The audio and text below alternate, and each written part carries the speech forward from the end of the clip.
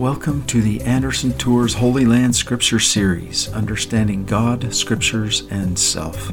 I am your host, Dr. Clark Anderson, and will be your guide through the Scriptures today. At Anderson Tours, we always advocate that there is a power of place when you visit sacred sites, and how once you visit, you'll never read the Scriptures the same again.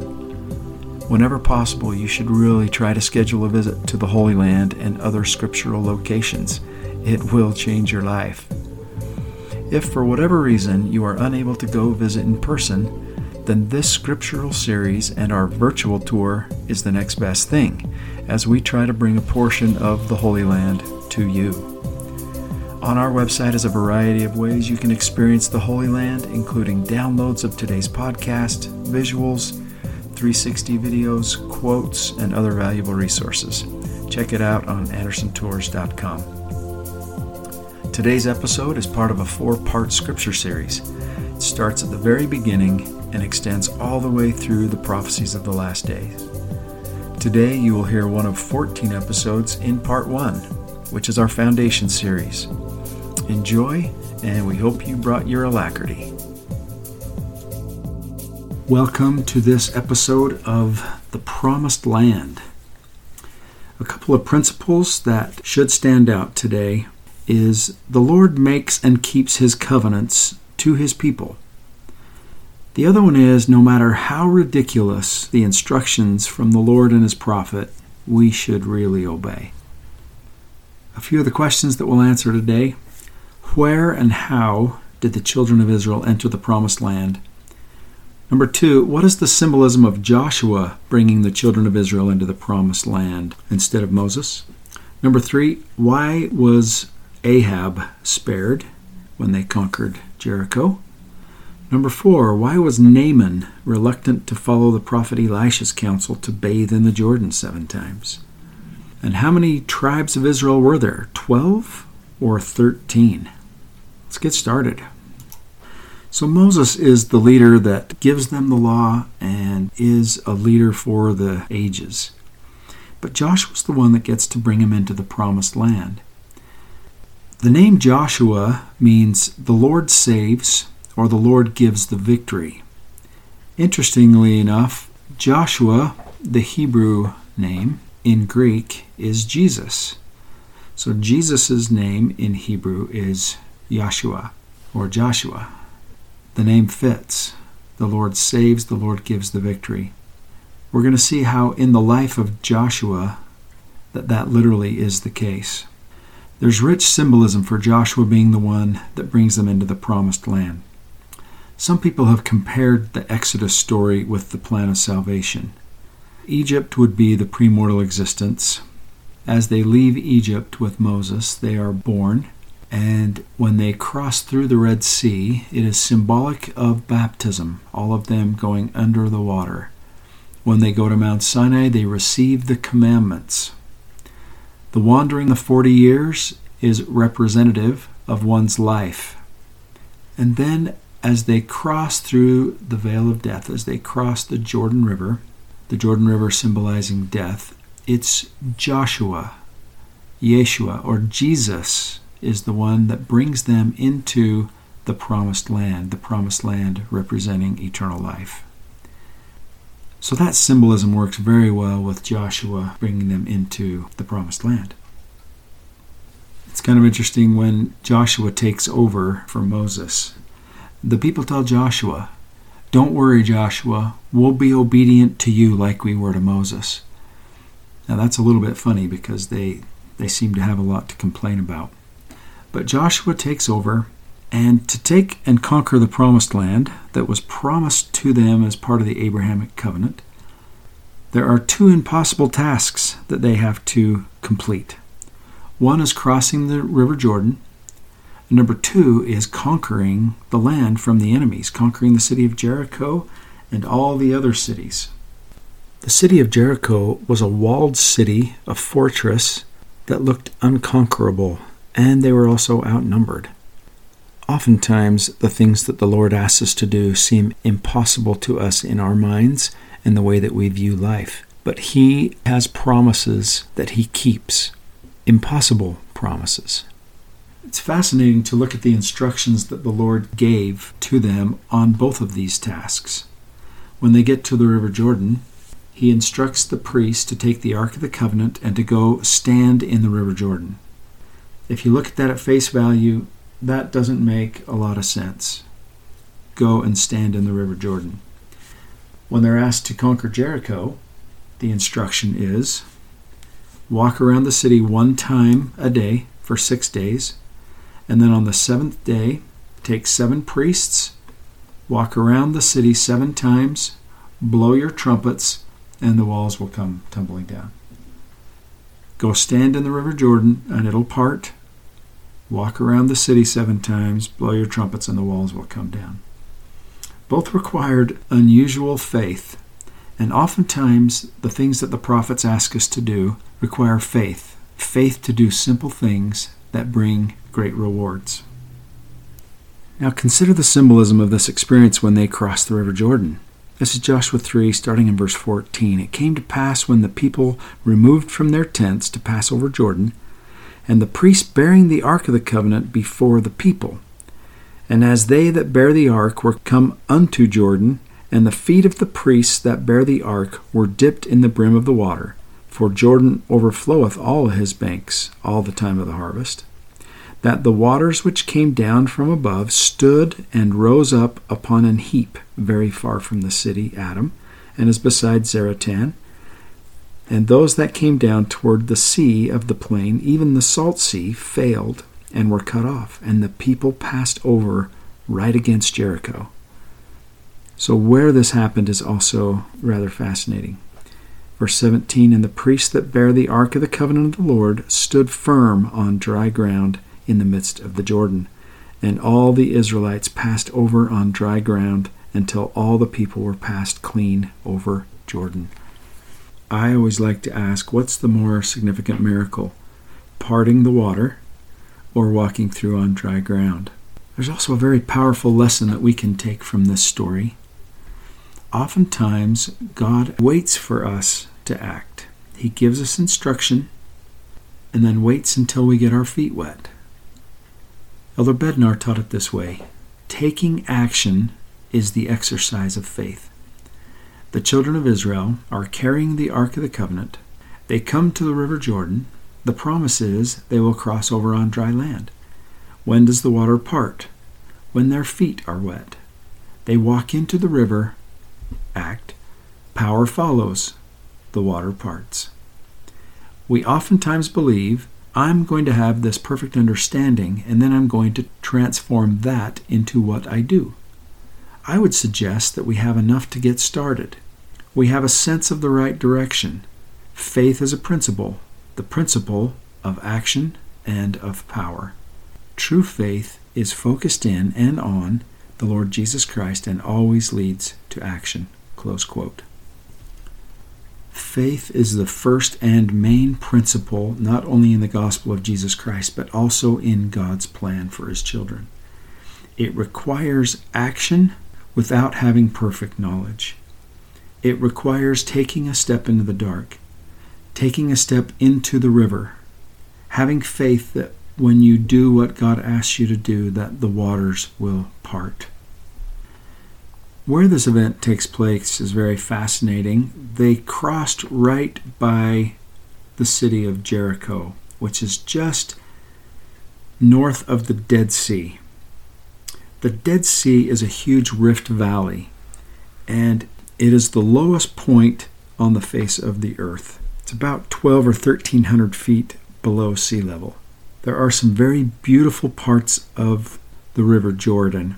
This particular stretch of the Jordan River is not all that attractive. In the Holy Land today, this part of the River Jordan is decorated with churches. It has significance to the Jewish people because this is the place where Joshua and the children of Israel crossed into the Promised Land. It's called Bethabara, or the House of Crossing. And everyone knows that that particular area of the Jordan River is where the children of Israel crossed into the Promised Land and conquered Jericho. It's very sacred for them. It is also the same place where John the Baptist was baptizing. In part 2 of our scripture series, when we go through the life and ministry of Christ, we'll talk in more detail about that. But if you have the visuals and can see these pictures of the River Jordan, you'll see that it's kind of brown and murky. It reminds me of the story in 2 Kings, where Naaman, who was a captain of the host of the king of Syria, and was a great and honorable man, got leprosy. And the prophet Elisha hears about it and calls for him. And Naaman, this is 2 Kings 5, starting in verse 9. So Naaman came with his horses and with his chariot, and stood at the door of the house of Elisha. And Elisha sent a messenger unto him, saying, Go and wash in Jordan 7 times, and thy flesh shall come again to thee, and thou shalt be clean. Does this instruction make sense? Notice Naaman's reaction in verse 11. But Naaman was wroth, and went away, and said, Behold, I thought, he will surely come out to me, and stand and call on the name of the Lord his God, and strike his hand over the place, and recover the leper. Are not Abana and Pharpar, rivers of Damascus, better than all the waters of Israel? May I not wash in them and be clean? So he turned and went away in a rage. This Jordan River, look at those visuals, look at that picture. It is not an inviting body of water. The rivers in Damascus are much more clean. And to dip 7 times wouldn't once be enough, maybe 3. Verse 14, his servant talked him into it. Then went he down and dipped himself 7 times in Jordan, according to the saying of the man of God. And his flesh came again like unto the flesh of a little child, and he was clean.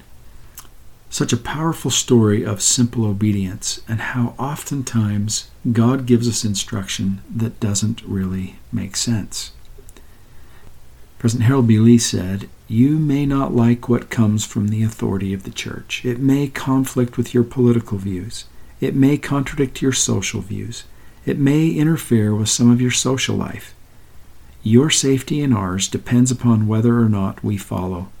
Let's keep our eye on the president of the church. Our current prophet and leader is begging for us to learn how to hear the whisperings of the Spirit, to hear what God is telling us to do, to increase our capacity for spiritual revelation and inspiration. He asks us to write down spiritual promptings, to read the scriptures regularly. These are simple things, and they pay off big time if we exercise that faith to do it. That quote came from one of my favorite landmark talks on the topic of following the prophet. It's 14 Fundamentals in Following a Prophet, given by President Ezra Taft Benson. Those that download the material will have that available to you. Everyone should be familiar with those principles. I feel like the closer we get to the second coming, the more imperative it'll be to follow what the living prophets are telling us to do. This is where a lot of people get hung up, and a lot of people actually lose their faith and lose their way because they're not willing to follow what the living prophet says. Well, Joshua fit the battle of Jericho. This great story of them conquering the city is in Joshua chapter 6. The instructions to conquer Jericho is all wrapped up in the number 7. 7 priests bearing the 7 trumpets on the 7th day go around the city 7 times, blow their trumpets, and the walls come down. The number 7 in Hebrew is significant. The Hebrew word is sheva. It means whole, complete, perfection. It also means to swear an oath. As was the case with Moses, his desire was to have a holy people and to make a covenant with them. God works through covenants. He made a covenant with Abraham, and part of that covenant was to give them the land of Canaan. It's called the Promised Land because God promised it to Abraham and his posterity. The story of Joshua, as they conquer the very first city in the Promised Land, shows God keeping his part of the covenant, standing by his prophet, and swearing an oath with these people with the number 7. This concept will be very powerful when we are looking at Isaiah's prophecies about our day and the last days, and how God will keep those promises that he made to his prophets. The instruction was to destroy everything and everyone in the city, except for Ahab. When Joshua sent spies into Jericho, the harlot Ahab took them in and protected them. And because of that act, Ahab was spared when they took the city. A fascinating part of that story is Rahab is mother to Boaz. Boaz marries Ruth, and through Boaz and Ruth and that lineage comes the lineage of Christ. Christ comes through the lineage of a harlot. I think there's a powerful message there. The Hebrew word Rahab is Rachav, which means broad, wide, expansive, spacious, roomy. So one question we could ask is the atonement broad enough? Is it spacious enough? Is it roomy enough to save even a harlot? I would say unequivocally yes. As the children of Israel conquer the land, the Lord literally fought for Israel and teaches them important lessons along the way. With Achan and his obedience, in Joshua chapter 10, verse 1 is the first official specific reference to Jerusalem in the Bible. During one of their battles, the sun stands still. He rains stones from the heavens to kill the enemy. And there is an entire list of kings that were taken over in this whole land. A couple of nice summary verses are Joshua chapter 11, verse 23. So Joshua took the whole land, according to all that the Lord said unto Moses, and Joshua gave it for an inheritance unto Israel, according to their divisions, by their tribes, and the land rested from war. In chapter 21, verses 43 to 45, the Lord gave unto Israel all the land which he sware to give unto their fathers, and they possessed it, and dwelt therein. And the Lord gave them rest round about, according to all that he sware unto their fathers. And there stood not a man of all their enemies before them. And the Lord delivered all their enemies into their hand. There failed not aught of any good thing which the Lord had spoken unto the house of Israel. All came to pass. I think it is very important to learn and to know and to understand that God keeps his promises to his people. We will see, and it is promised, that he will also do that in the last days. It's important to get to know the God of the past, to understand the God of the present, and also the God of the future. We often talk about the 12 tribes of Israel making up the house of Israel. But a careful look at the scriptures, and you find that there are actually 13 tribes. So why then do we call them the 12 tribes of Israel? I think a lot of it has to do with the land inheritances that they divvied up when they got into the promised land. 12 of the 13 tribes received land inheritances in the promised land. The tribe of Levi did not get a land inheritance. Joshua chapter 13, verse 33 says, But unto the tribe of Levi Moses gave not any inheritance. The Lord God of Israel was their inheritance, as he said unto them. Chapter 14, verse 4, For the children of Joseph were 2 tribes, Manasseh and Ephraim.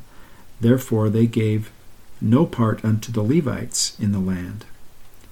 The Levites worked in the temple. That was their inheritance, to be the temple workers. The other 12 tribes received a land inheritance in the promised land. To close out this episode, let's just savor some of Joshua's counsel to his people. One thing he tells them early on is to be strong and of good courage. When I entered the mission field, our mission theme was this verse. And in Dutch, it's Houd goede moed. So that has personal meaning to me, but be strong and of good courage. Houd goede moed. The book of Joshua ends with him giving instruction to his people. He reiterates that. Chapter 23, verse 6, Be ye therefore very courageous to keep and to do all that is written in the Scriptures. Joshua 1, verse 8, he tells them to meditate on the law, on the Scriptures, day and night, and observe to do what's written therein. And notice the blessing. Then thou shalt make thy way prosperous, and then shalt thou have good success. I don't know of any other thing that will be more meaningful to you to meditate and to ponder than the truths in the Scriptures. They will make your way prosperous. It will give you good success. On this subject, President Benson said, "Studying and searching the Scriptures is not a burden laid upon saints by the Lord, but a marvelous blessing and opportunity. The Lord was not promising Joshua material wealth and fame, but that his life would prosper in righteousness, and that he would have success in that which matters most in life, namely, the quest to find true joy." I love the discussion we're going to have in part 2 of our series in the life and ministry of Christ about how you receive true joy. In the downloadable material, there's a fantastic cluster of scriptures that will highlight the blessings of scripture study in your life. Once they're now established in the promised land, Joshua gives them this great counsel. And just to remind us, why did Abraham leave his house? Because of idolatry. Why did the children of Israel have to wander for 40 years? It was because of the golden calf incident. So why is this commandment of having no other gods before him first? Idolatry, having other gods before God, is one of the great tests of the ages. So Joshua, when he gets to the promised land, says, "If it seem evil unto you to serve the Lord, choose you this day whom you will serve, whether the gods which your fathers served that were on the other side of the flood, or the gods of the Amorites in whose land ye dwell. But as for me and my house, we will serve the Lord."